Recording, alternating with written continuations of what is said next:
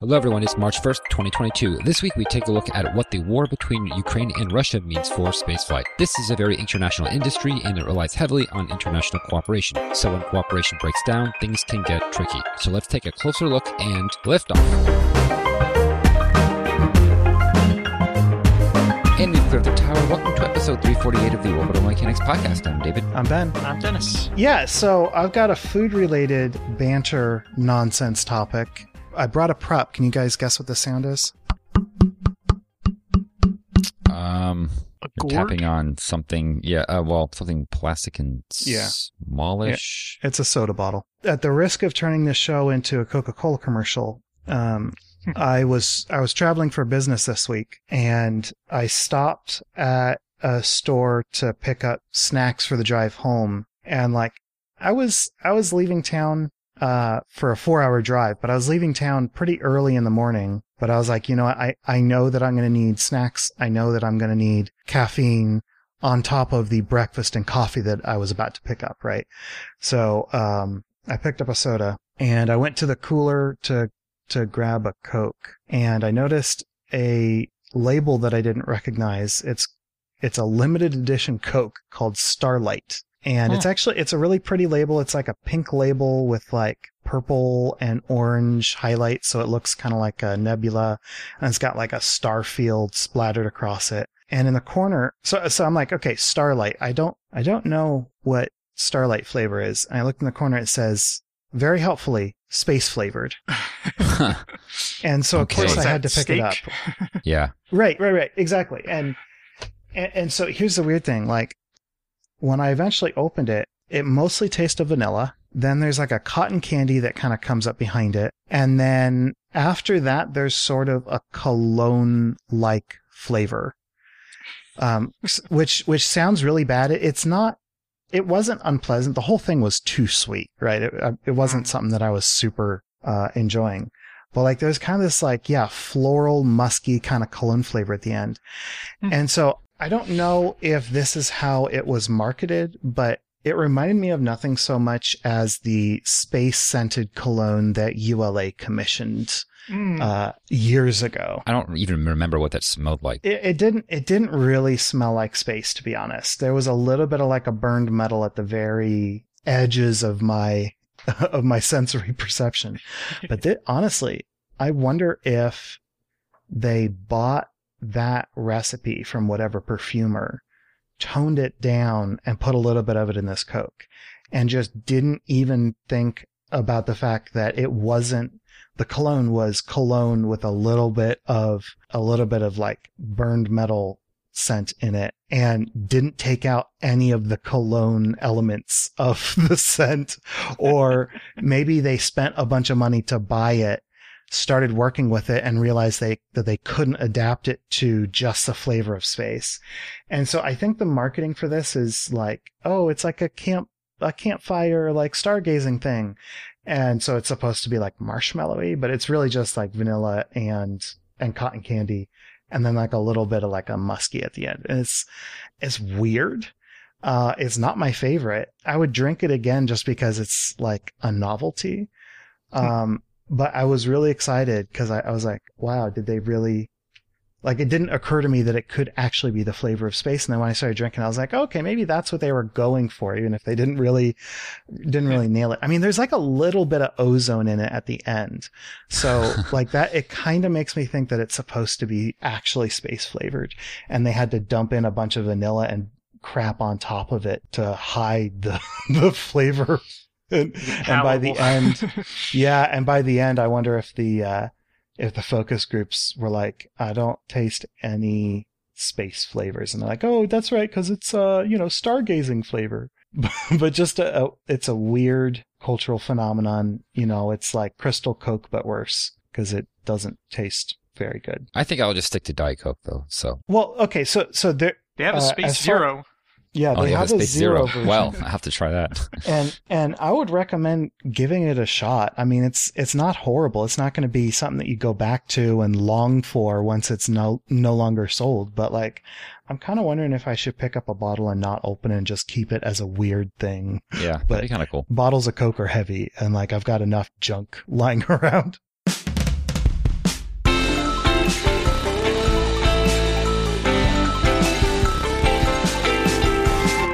the news this week, well, among other things, sanctions. So Ben, you have kind of what looks to be, you wrote the majority of this segment, and it looks, it has a slightly more like editorial tone to it. Yeah, it's politics, right? I hate throwing politics in, but we have to do it when something big happens. Like, I think it's just context that you really do want to understand. So, obviously Russia invaded Ukraine this week. News came out like this morning that peace talks are being planned. So hopefully, by the time the show comes out, there won't be war in Europe. But right now there is a land war happening in Europe, which is kind of terrifying. The Ukrainians are just amazing. During all this, they're really, I mean, the thing is that like Ukraine has been ready for a Russian invasion, for ages. And like, we forget that Russia annexed Crimea, right? And we're going to talk about the fallout of the annexation of Crimea, because that's an important thing to set the stage here. But, Ukrainians are like, yeah, Russia's been eyeing us for a long time. This isn't a surprise, while the rest of the world is like, what? So, kind of interesting to see the blind spots that we have. Even if you follow world news, like sometimes you just forget that things have happened. So anyway, Russia invaded Ukraine, and the U.S.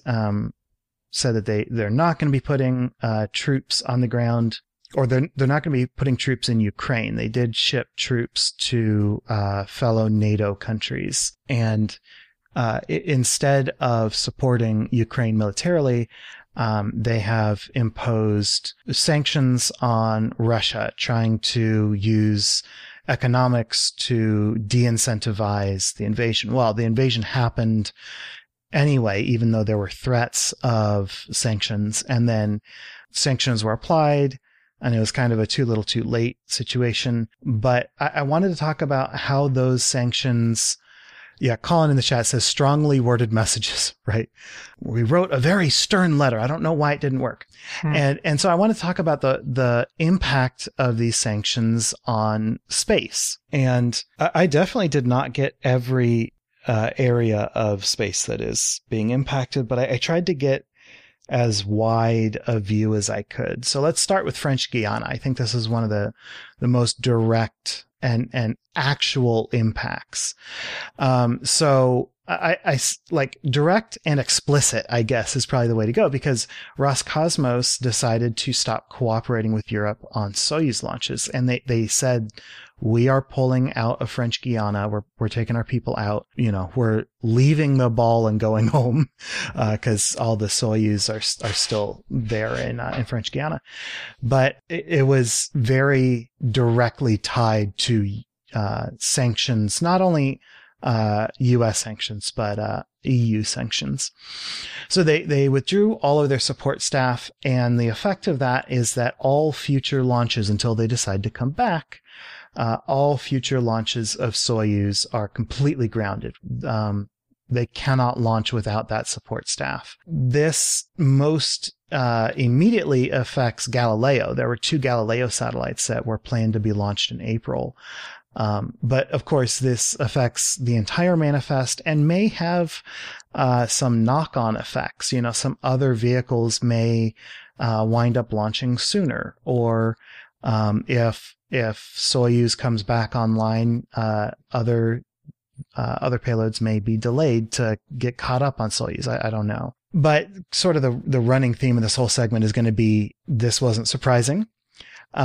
So Israel, the director general, I think is his title, of Arianespace, already said that they were kind of expecting institutional customers to start switching away from Soyuz and using Vega C and Ariane 6.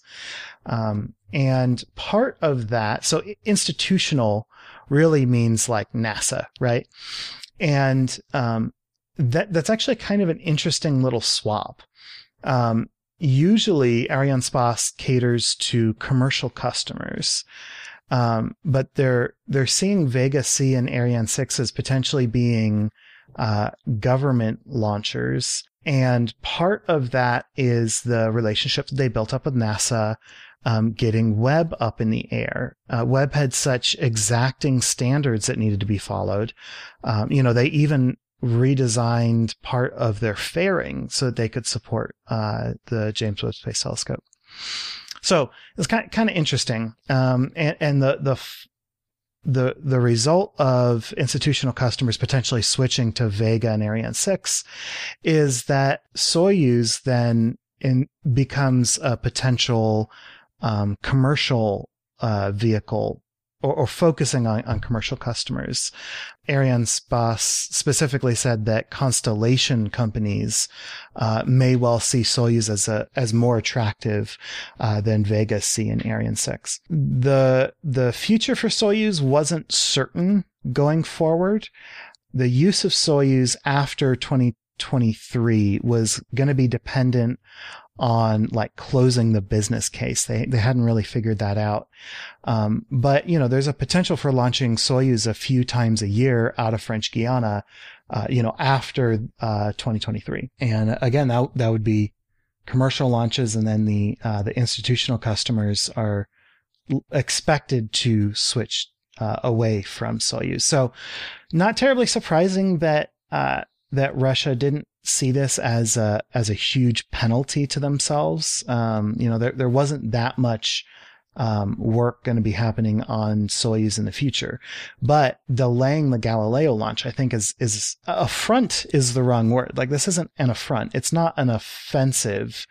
It's not, a declaration of war. Like, it's nothing that dramatic, but like delaying Galileo is pretty darn serious, right? Like, GPS and its analogs is really important to civilians and to governments. So that seems like a really big piece on the chessboard. So we'll see what happens. Another fairly direct link is Venera D. This is the potentially international cooperation to send a mission to Venus. And it's something that I've been really excited about. But Roscosmos says that it's now inappropriate to continue cooperating with the U.S.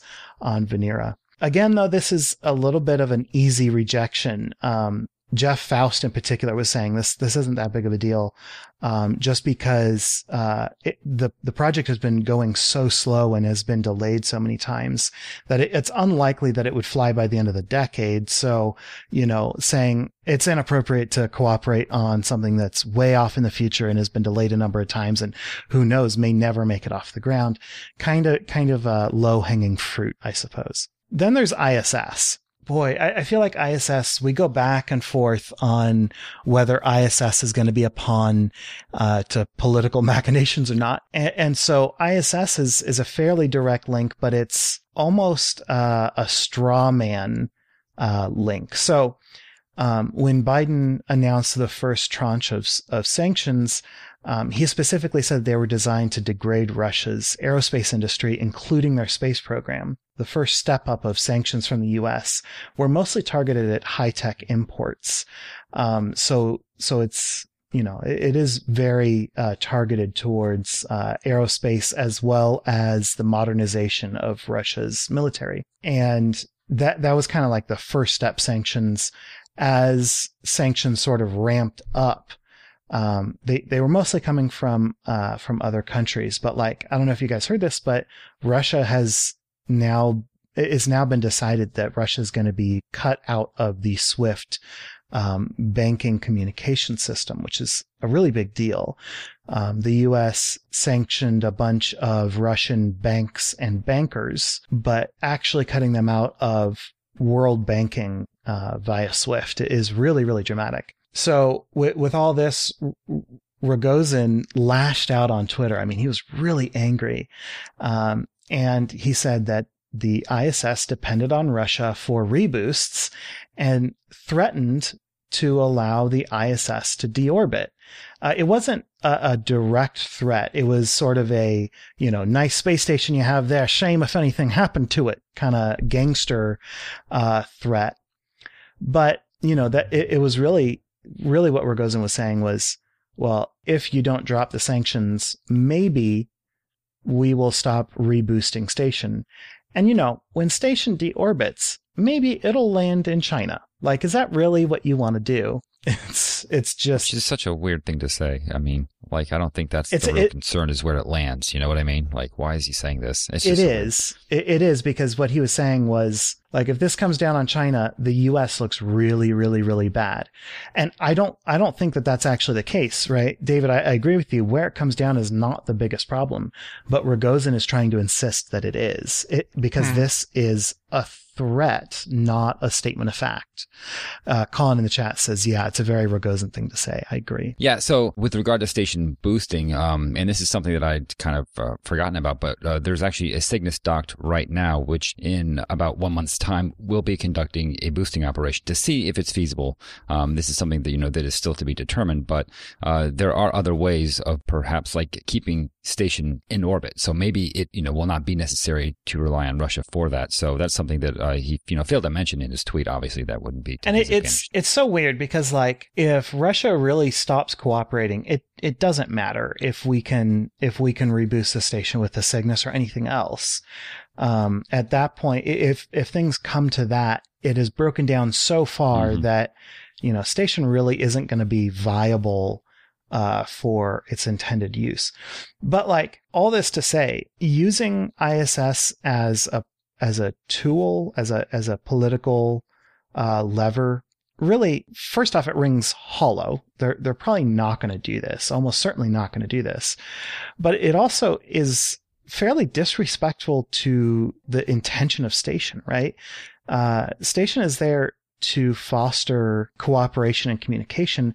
And ISS is one of the big reasons that the recovery from the Cold War was so good. Yeah, Colin says it's the get along sweater, right? This is a giant sweater that you can shove two people into and force them to talk to each other. And like there are all these really interesting, probably apocryphal stories of Russian and US engineers being able to pass along messages that wouldn't have been able to go from one country to the other any other way. But because ISS had relatively free lines of communication, it's such an interesting, get along shirt. I really think it's a cool tool politically when used the way it should be and the way it was intended to be. And to threaten it is, both a little insulting and not particularly effective. So those are like some very direct effects. But there are also some, less direct effects. So like Atlas V uses RD-180s, and potentially, that could be a source of trouble, but ULA intentionally collected all of the RD-180s that they would need to finish out Atlas V's life. And not only do they have the engines to do it, but they also have the in-house expertise. It's really fun. Toy Bruno was saying, we know enough about these engines that we don't need any external cooperation. And Toy Bruno said that he personally has experience flying other people's rockets. And apparently the US had a program where they collected rockets built by other countries and flew them on their own. I don't know exactly what's going on here. Yeah, Colin says quote unquote collected. Somebody on Twitter, there's a link to a Twitter thread discussing this, but like somebody described it as rockets that fell off the back of the truck. It's kind of an interesting program that I hadn't heard about. Maybe I should look into that in the future.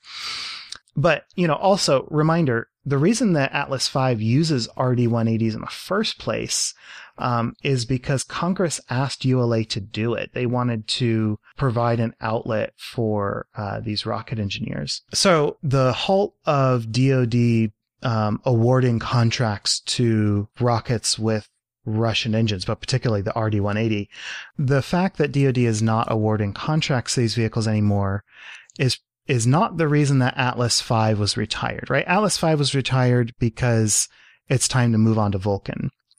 But you got to think ULA feels pretty good about the decision to move on to Vulcan at this point. also, we talked a little bit about Cygnus, but Starliner is also involved in this story.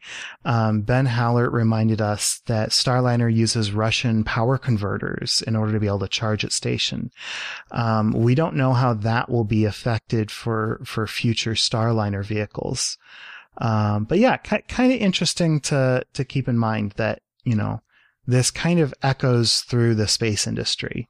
Even Starliner, a domestic crew vehicle, is going to be affected, or potentially could be affected. So whatever effects these sanctions this week have, they won't be the first effects from U.S. sanctions on Russia, right? So there's the RD-180s, which were stockpiled by ULA in response to the sanctions imposed after Russia annexed Crimea. Tory says that he was asked by the government to collect all the engines and then shut it down.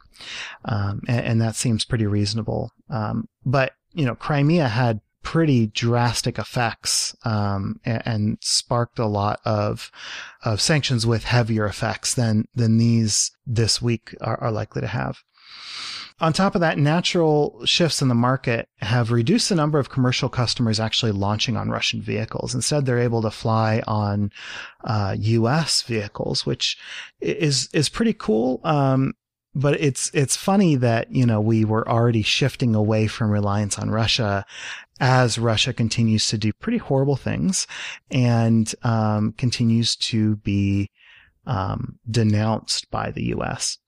Jeff Faust said that if Russia decided to terminate its participation in ISS in 2024, there really isn't much for its human spaceflight program to do. This is kind of walking back a little bit to talking about ISS. But if ISS is really going to lose Russia, if Russia pulls out of ISS stops being a thing, I think. But not only are there multiple reasons why it's unlikely, that we've already talked about, but keep in mind, what else is Russia going to do if they're not flying to ISS? Deathkin in the chat says, as for the cosmonaut corps, it's pretty cavalier to set them aside, because if they weren't going to ISS, what would they be doing? Not much. They could do solo flights of Soyuz in orbit, but that's not particularly appetizing. They could partner with China to fly to their space station. They could start their own space station. Colin in the chat says, don't they have plans for their own space station? And yeah, Colin, I think you're right. I think they were talking about separating off all or some of the Russian segment and starting a new space station. But that was at the end of the life of ISS. I don't know if they had any plans to start their own standalone station without using the modules at ISS. And if they pull out of ISS saying, oh, well, we can't afford to reboost the station anymore, taking part of the station, moving it and building a new space station on it really doesn't seem very internally consistent. But, maybe they don't really care about that consistency. Yeah, I'd say at this moment, Roscosmos and, like anyone within the space industry as a whole is trying to do their best they're trying to make the best of a bad situation. So this is what happens when there's war, It's just, there's a lot of nonsensical, just rhetoric being thrown back and forth, and you can't make heads or tails of it because that's how war is. That's just my 2 cents. So yeah, no, I agree. And I think, just because it's still fresh in my mind, remember when we were talking about the Prichal module that was sent to the ISS? That was, I believe, repurposed from some standalone station that Russia had considered, but they scrapped plans for that years ago. Oh, okay. So they did have the idea of their own standalone station, but that's last decade at some point they put the kibosh on that. So just a reminder, Rogozin bluffs and blusters all the time, right? He's a very loud person. But after Crimea, he threatened to end the U.S.'s access to crew flights on Soyuz, right? That was before commercial crew was up and running. And he also threatened to halt RD-180 exports. Neither actually happened. And both of those threats wound up pushing commercial crew forward in the eyes of Congress. Congress realized, hey, this is really important. Let's get this going. And also, emphasize the importance of domestic engines. And I don't know if Congress has sent out money specifically to help produce U.S. rocket engines, anticipating a lack of cooperation from Russia. But like, we all know what happened to RD-180. Like, which end decided to stop buying and selling? And the bluff and bluster from Rogozin is not strictly true. The U.S.'s export restrictions don't directly affect their civil space operations, at least according to a statement from NASA. And the negotiations to do free seat swaps between the U.S. and Russia to ISS, those negotiations are still continuing. So NASA doesn't take these threats very seriously. I don't know. Like the whole series of tweets from Rogozin really kind of rubbed me the wrong way. He says that these sanctions aren't new. He's like, hey, remember these, the effect of these sanctions actually took place in, was it 2019 when Crimea was annexed? But like he said, these sanctions suck. Maybe we'll deorbit the ISS about it. And then he says, actually, we've already had sanctions applied to us for a long time, and those are the sanctions that really have teeth. And we're like, yeah, of course. Like these new sanctions aren't enough to keep you from participating in ISS. He said it trying to convey the idea that, oh, we don't really care. This doesn't really matter. But like, also, it's a good indication that, yeah, it doesn't matter. So why are you throwing a fit about it? You can't have it both ways. And his intention was to say, we don't care because we'll soldier on. And while that kind of takes the teeth out of his argument, it also is true. It's also true of Russia's banking situation. They've been preparing to be kicked out of SWIFT for a long time. They've been stockpiling foreign currency, with the intention of maybe not safeguarding against being kicked out of SWIFT, but certainly safeguarding against the U.S. sanctioning the major banks in Russia. They're like, yeah, well, we already got dollars and euros, not only stockpiled, but also they get dollars and euros pretty much every time they sell oil. And they are are they the second largest oil producing company behind the U.S.? Like the sanctions really aren't as heavy as the U.S. would like you to believe, and they're not as heavy as Russia would like you to believe. So, while this whole thing really is kind of crazy, remember, the U.S. isn't doing that much to slap Russia on the wrist. Like they're barely getting up to a wrist slap. The space industry is going to be affected, but not heavily, right? Like this isn't gonna dramatically change the way that we do business.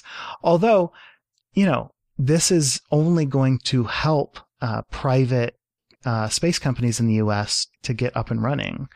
Like this only really helps the U.S. space economy. It sucks that it's probably going to have, a mild chilling effect on the Russian space industry. We think that, at least I think that any space is good space as long as it's not military, like if we can stay away from space being used for war, that would be fantastic. But like, anytime humanity puts something into space, I think it's a good thing. Anytime we do science, whether it's Europe being very successful doing cometary science, or if it's Europe not being very successful landing a rover, it doesn't matter. It's all good. And on the whole, this kind of just shifts the balance. It's not really stopping humanity's efforts to be a spaceborne civilization. No, I feel like the biggest loser in this is the Russian space program, and that's because they don't really have, as far as I can tell, any positions of strength other than being a part of the ISS. Yeah, I think it's more the Russian tech industry that's taking the punch, but you're talking about in the scope of space being affected by the war. They're not doing themselves favors by this. Yeah, exactly. Yeah, I agree. So, sorry for the politics. I realize that I'm talking more and more about politics on this show as time goes on. Not my intention. It's just politics is becoming really, really important and impactful on all sorts of things. And it makes me happy to be able to say like, hey, here's one time when politics aren't going to affect space too terribly much. And I think, I don't know if this disclaimer's really necessary given that our listeners are listening to a space podcast on purpose, but obviously the human cost on the ground is far more important than what we're talking about. But just, so it's not a misplaced priority. It's just, it's what we do. Yeah. It's good. It's good to be explicit about that. It's been disheartening. Is maybe the politest way I can put it. To wake up every morning and listen to the news and just hear about more and more deaths. And I mean, frankly, war crimes. Like there's video footage of civilians being targeted.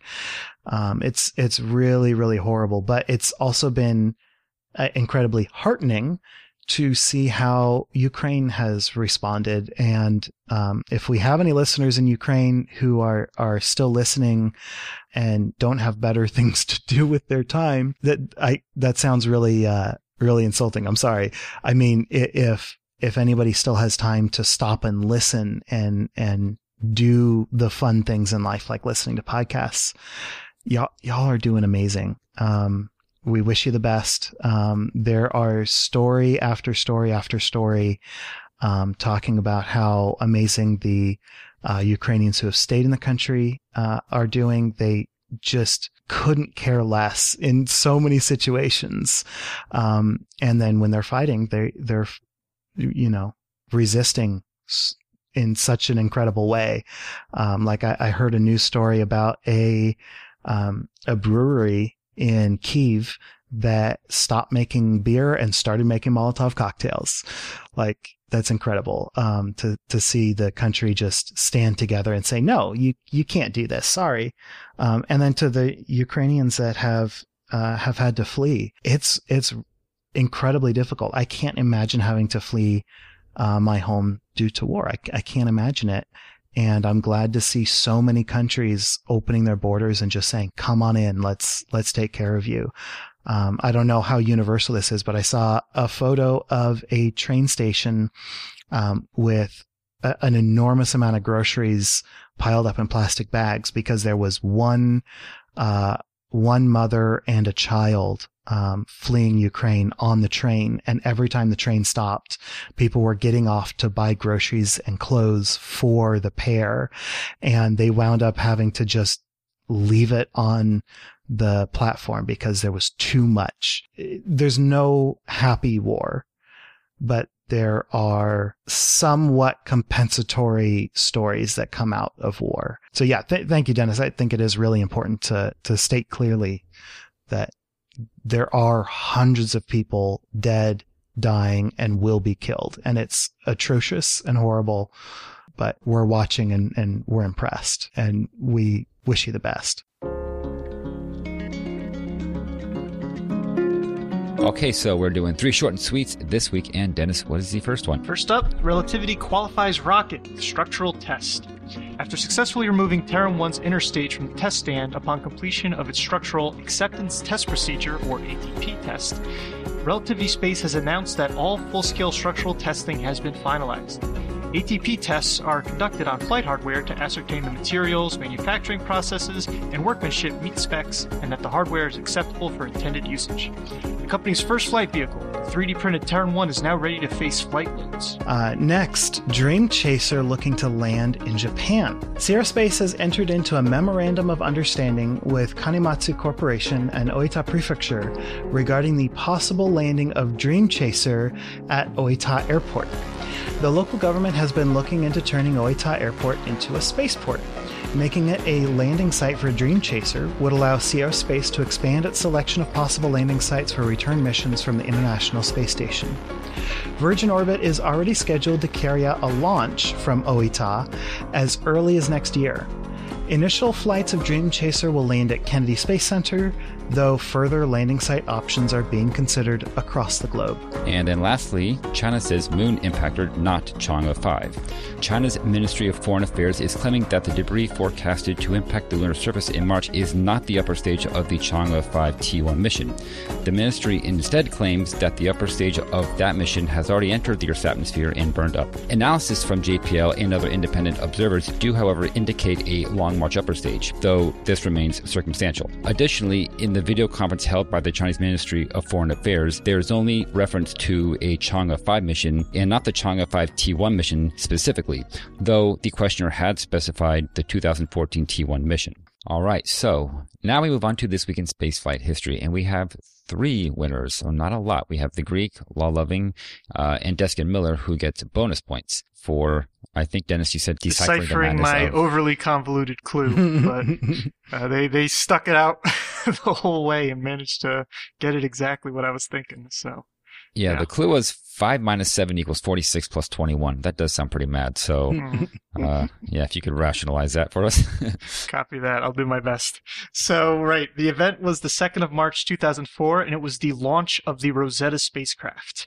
This being such a biggie, I will tell you right now, this is going to get us to the comet and then basically stop there. And so maybe we can have the, orbital insertion or the Philae lander reaching the comet as a future event potentially. But right now, I thought there was just so much interesting stuff that happened during the planning and launch phases, and just talking about the spacecraft itself, that could merit an entire little twist on its own. Going all the way back to its inception, it was initially born as part of ESA's Horizon 2000 program, and so this was a program that included missions like SOHO and XMM Newton, the X-ray observatory. And originally it was going to be a sample return, but NASA at one point had pulled out, and that kind of reduced the funding situation, and so they decided to make this an orbiter with a lander, essentially. And so Rosetta is the orbiter, and the landing spacecraft Philae, which I won't really talk at all about, or very little about today, is the lander that went and landed on a comet, ultimately.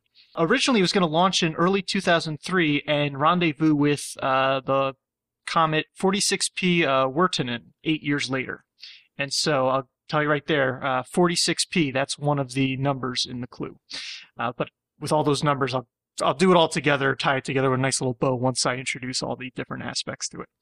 And so, unfortunately, though, there was an issue with the maiden flight of the Ariane 5 ECA. Quite a few maiden flights of different Ariane 5s had trouble, and this was one of them. So ultimately, this mission, this maiden flight, ended in an explosion. So essentially, the first stage, one of the Vulcain 2 engine suffered an anomaly, and this was already at T plus 96 seconds into the flight. And then at T plus 178 seconds, a flight control perturbation developed. And so it started to lose control. They started to go off course. And 9 seconds later, the shroud had jettisoned, but now it was not in the flight envelope that it was supposed to be in. And not until T plus 456 seconds did range safety finally terminate it, and all the debris splashed down into the ocean safely and not hurting anybody. And ultimately, what happened with this Vulcain 2 engine was that a coolant tube failed in the engine nozzle. Because of that, it led to a series of issues that ultimately had them lose control of the spacecraft. Lose control of the launch vehicle. And as a result, the payload, which was Hotbird 7, there's a secondary payload as well, but the Hotbird 7 communication satellite was lost. With this is kind of a big deal, and this was happening, shortly before Rosetta was on the docket to fly on an Ariane 5, and it caused Rosetta to miss its 10-day launch window.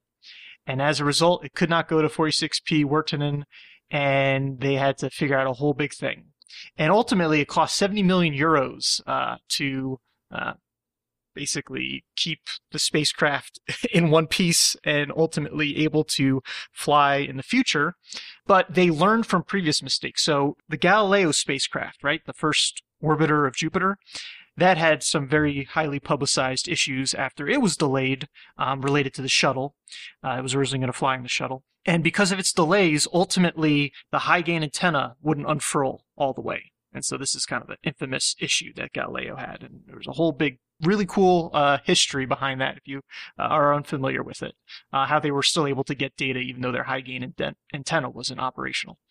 To avoid that situation, right, this is, Galileo was back in the 90s. Rosetta, they immediately stored it in a clean room at Kourou. They took the high-gain antenna, the solar arrays, and 5 instruments off of the spacecraft so they could be kind of taken care of separately. Any hold downs or tension mechanisms were released. Their reaction wheels were occasionally spun to keep them loose, I guess. The instruments were recalibrated, presumably some of those ones that were taken off, and everything was revalidated before launch. And so ultimately, Rosetta does end up being operational, if you didn't know that already. But specifically, this was an interesting bit, I thought, of history. One of the issues that Galileo had was that when they detanked its hypergals, some residual propellant in one of them ultimately started ruining the tank, forming fuming, red fuming nitric acid. Whatever, yeah. So it must have been, NTO. And so as a result, they wanted to not detank the NTO tank on Rosetta, because this stress corrosion cracking could occur. So they didn't want to drain it, and they didn't want to depressurize it. They wanted to just leave it as is. But you couldn't just go and take it out of the spacecraft and set it aside somewhere so that you don't have a hazardous material right in the core of your spacecraft, because that would involve basically taking apart Rosetta. Like I said, it's right in the center, essentially, and in the core. And so how can you do all the assembly, integration, and testing when you try to, put those things that you'd taken off back in there or take them off in the first place while you've got this hazardous material around? And so they detanked the other hypergolic propellant that was on Rosetta, the MMH, and so at least there wouldn't be any explosion threat. But they otherwise had to do a lot of essentially arguing that we'll let our technicians in there. We'll take safety precautions. We don't expect any NTO to leak out, and so everything should be fine. And they ultimately got to do that, and so.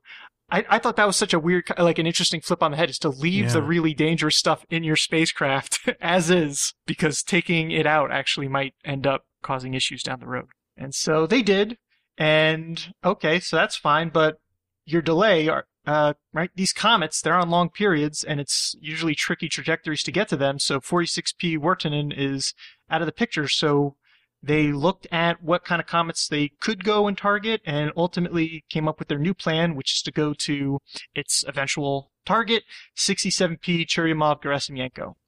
And so I think at this point now I can go and give my clue, which was 5 minus 7 equals 46 plus 21.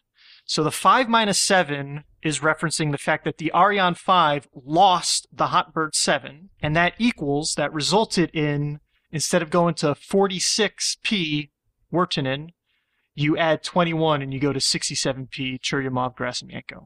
And so that's where that highly convoluted numbering and terrible equation ultimately came from. Okay, I get it. Okay. So anyway, now Rosetta has a target. There was a delay. Basically, it took another year until it launched, but it was going to go to 67P Churyumov-Gerasimenko. Now, the other way you could have interpreted my clue, which actually is even better, would be that its new trajectory included a flyby of some asteroids, including asteroid 21 Lutetia. And so you could have taken 46P Wirtanen, add 21 Lutetia, and get 67P Churyumov-Gerasimenko. That was Deskin's answer.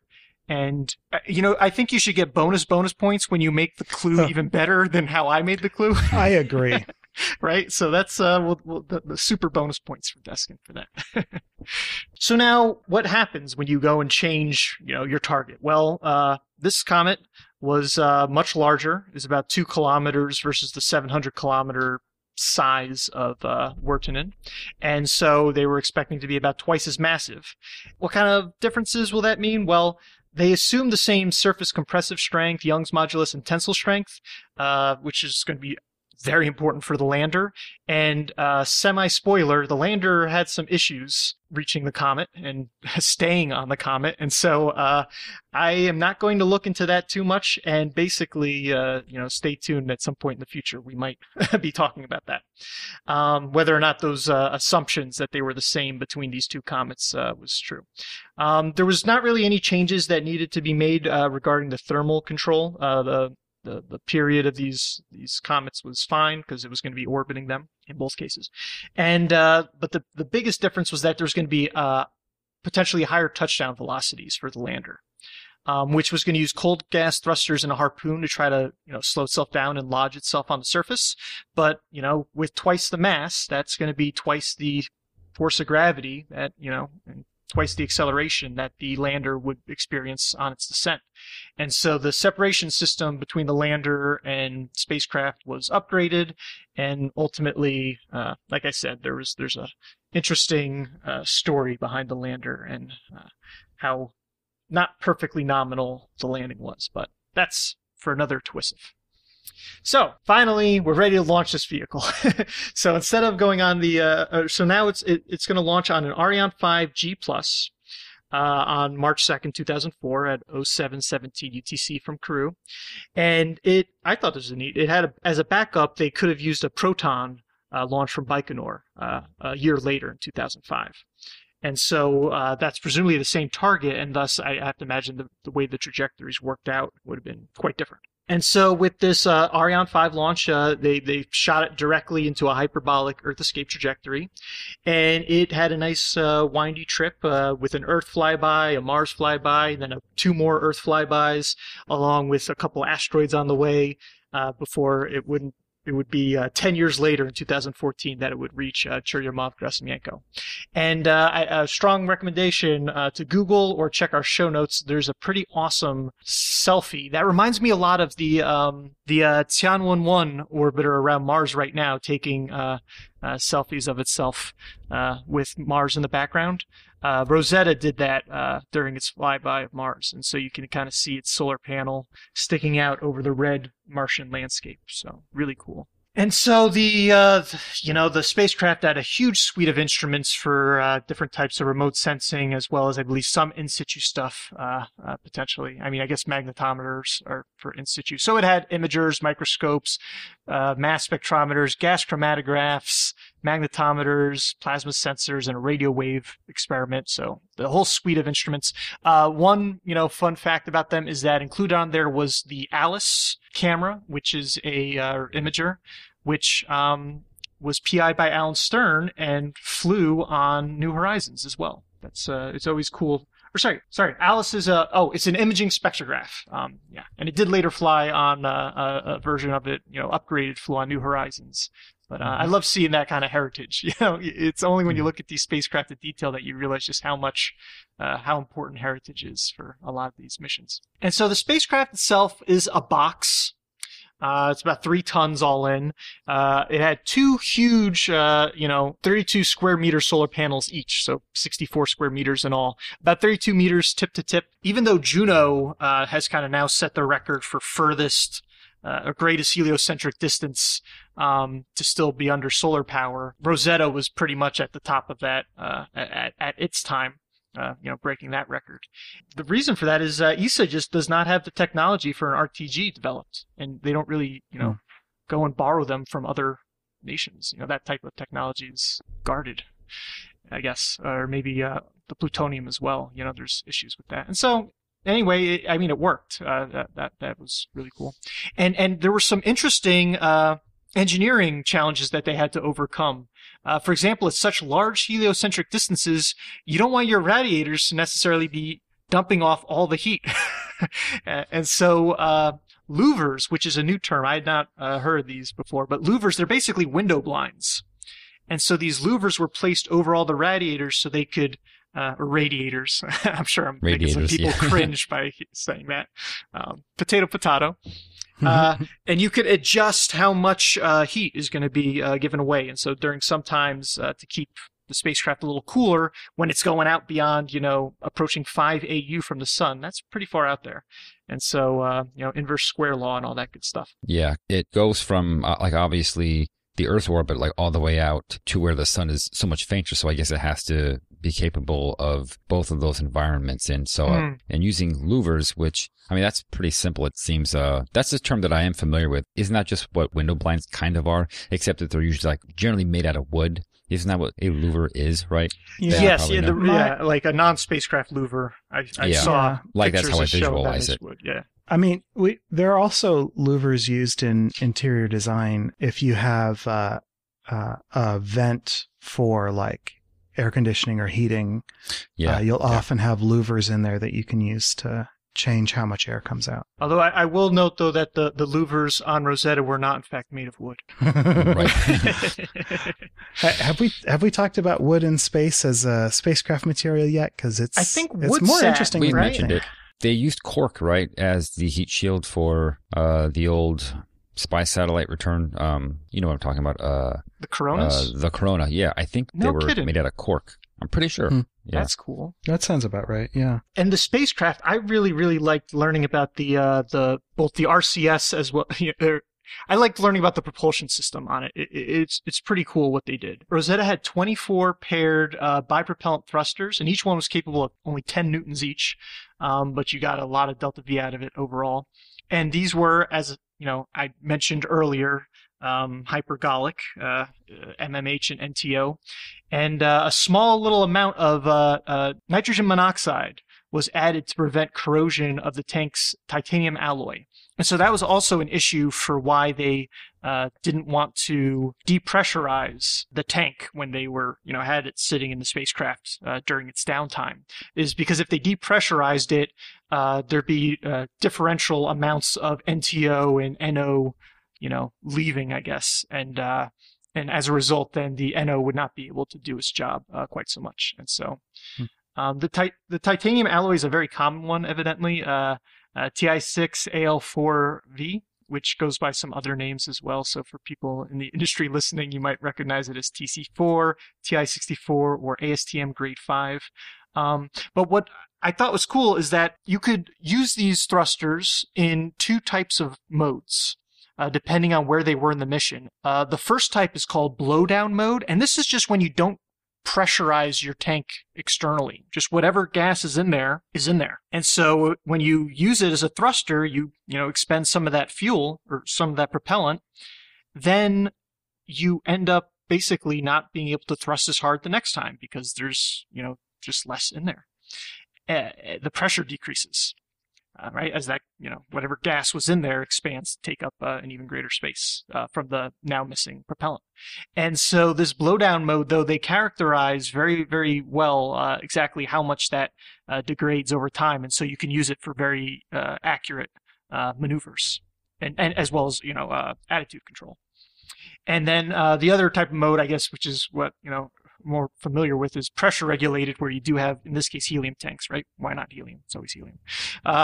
Coming in and pressurizing your propellant tanks. This blowdown mode, for example, was used, I think early in the mission, but its first major trajectory correction was done in pressure regulated mode, but most of the time it was in blowdown mode. And so it was really cool that I was able to jump back and forth, and they could repressurize the tanks twice from this blowdown mode, right? Do you eventually tailor off your thrust to a point where, it's no longer useful? Well, fine, you can repressurize your tank to get it back up there.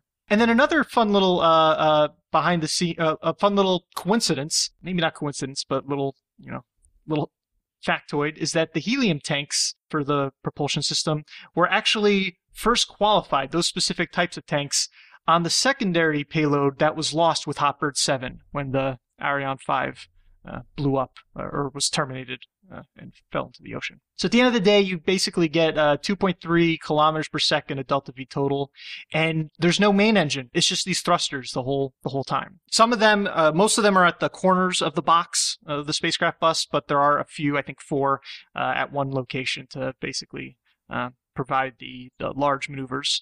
And ultimately, you get 1 millimeter per second precision from these. And so I guess that's kind of the value of having something with only 10 newtons of thrust, something so low. You can get that kind of precision. The last thing I want to talk about before reviewing the timeline of the mission on its trip to 67P is the coordinate system and how the spacecraft is set up and how it basically handles the different instruments on board and different things that it has to do on board and the science and all that good stuff. In the plus X direction, okay, it's XYZ coordinates, the plus X is aimed towards the sun because the negative X is aimed away from the sun the whole time.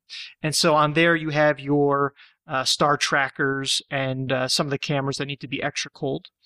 And because of that requirement, the high gain antenna, which is also, it kind of folds out from underneath and is on its own little tripod in the positive X direction, is given essentially the ability to steer a full hemisphere, full 2 pi steradians of the sky.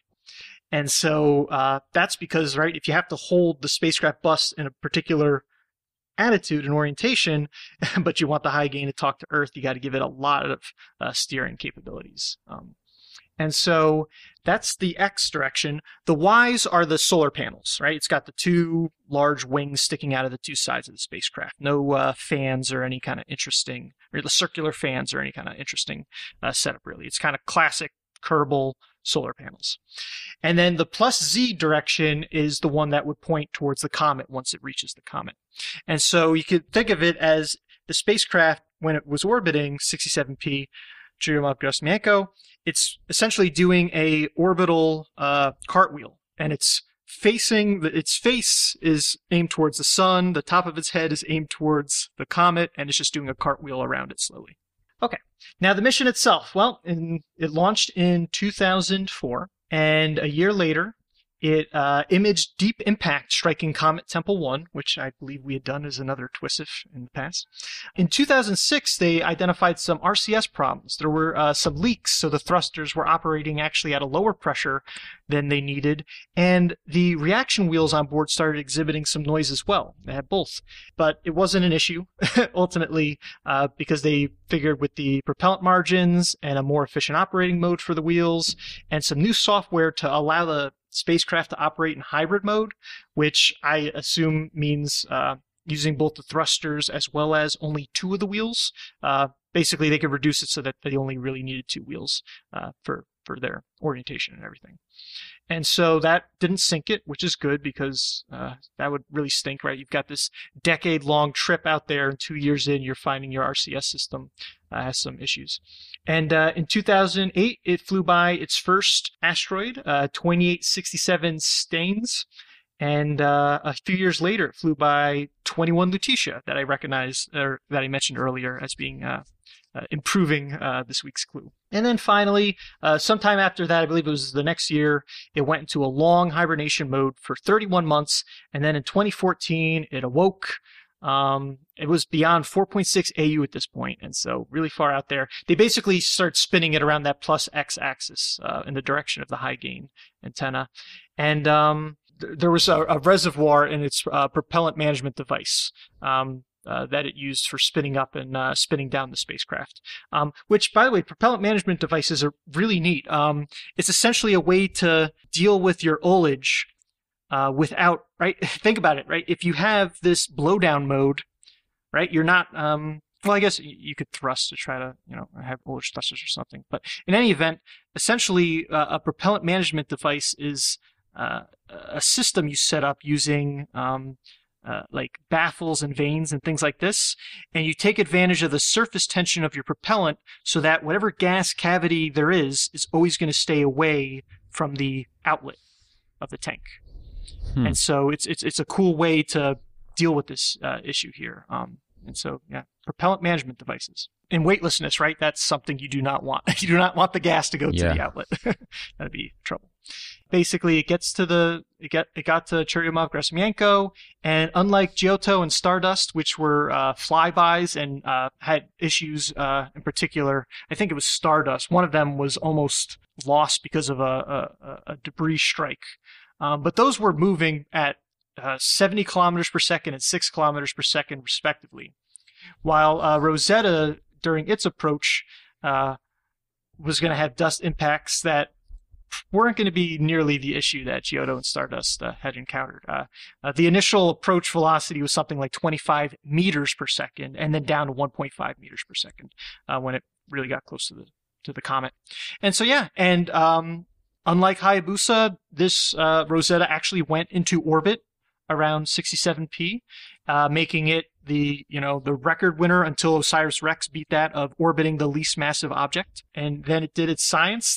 Things were great. It had its lander, and there's all sorts of cool stuff to talk about at another time. But for now, that is this week in spaceflight history. All right, Dennis, that was awesome. Thank you. I didn't think you were going to get so much out of Rosetta, like a mission that we're so familiar with. Like you really got some good new stuff in there. So thank you.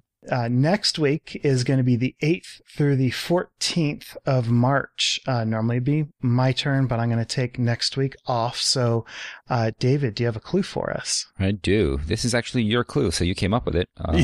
You're welcome. But the clue is for next week in 2013, watery potato. And I think all potatoes are watery, really. At least they should be. I don't think you want a desiccated potato. So that's your clue, and if you think you know what that is in reference to, give us a tweet with the hashtag ThisWeekSF, and good luck. Let's do upcoming spaceflight events then. 3 launches and one other interesting thing happening. So what's the first launch, Ben? Yeah, unfortunately, the show is going to come out after GOES-T launches, but we mentioned it last week, so I think we're okay. So our first launch is going to be Falcon 9 Block 5, launching Starlink Group 49. This is going to be another batch of 46 Starlinks. I believe it was 48 that launched into a higher altitude than normal. I believe is like a precaution against having like 80% of their payloads deorbit within a week. I think 48 did that, and I think that the reason they launched 46 satellites on 48 was because they needed extra delta V. And so this is also 46 satellites in group 49. So I think I'm interpreting this correctly, that's also going to be going to a higher altitude, but I could have my numbers mixed up. So this is going to be launching on Thursday, March 3rd at 14:32 hours UTC. And that's launching out of Kennedy as usual. All right. And then the next day on March 4th, we have the launch of a Soyuz, and that is launching OneWeb 14. This is just another OneWeb delivery. In this case, it will be 36 satellites. And of course, this is for broadband communication. You know the story. On a Soyuz 2.1B with the frigate upper stage. And it will be launching from Baikonur Cosmodrome at 22:41 UTC or 5:41 on the East Coast here. But either way, I don't know if you're going to be able to watch that. And then our final launch to close out this week of just, like David said, just tossing more stuff up there. All megasats or mega constellations. But yeah, so we have a date but not a time. So on March 8th, we've got Falcon 9 Block 5 taking Starlink Group 410, the next in the sequence. And so this one will be launching at a Slick 40. We don't have the time, but again, that's March 8th. Yeah, I guess I should have mentioned that Starlink Group 49 is launching out of 39A. So then we have a quick turnaround to launch out of 40. And then finally, we've got a non-launch thing. This is a spacewalk preview briefing. I love these. That's going to be on March 8th at 2 p.m. Eastern on NASA TV. So it's presumably for Spacewalk 49, which is going to be doing IROSA 3A. Very cool. So maybe a little bit of a boring briefing because we've seen this exact procedure happen a couple times over. But the get ahead tasks, they're a little bit of a potpourri, and that could be fun to watch. All right. Well, those are your upcoming spaceflight events. All right. And with that, let's gear over the show. And we would like to thank Ronald Jenkins and Tim Dodd for our music. We record live on Sundays at 9 a.m. Pacific, 12 p.m. Eastern. Thank you so much to our $5 and Patreon supporters for joining our recording sessions and helping us make correction burns on the fly. And a special shout out to Deathkin, Mike, Colin, The Greek, VT, Anderson, Kenton, and Chubby for joining us live in today's chat. Thank you. If you want to support the show, as well as these fine folks, please leave us a review wherever you listen, or visit theorbitalmechanics.com/support for our Patreon campaign, affiliate links, and other resources. For more information on this episode, such as show notes and other links, visit our website at theorbitalmechanics.com, and be sure to check out our store for mission patches, t-shirts, and hoodies. You can talk about the show with other listeners on Twitter and Reddit. We're Orbital Podcast on both, and you can talk directly to us by emailing info@theorbitalmechanics.com. So that is it. We will see you next week on Orbit. Until then, later. Goodbye, everybody. See you.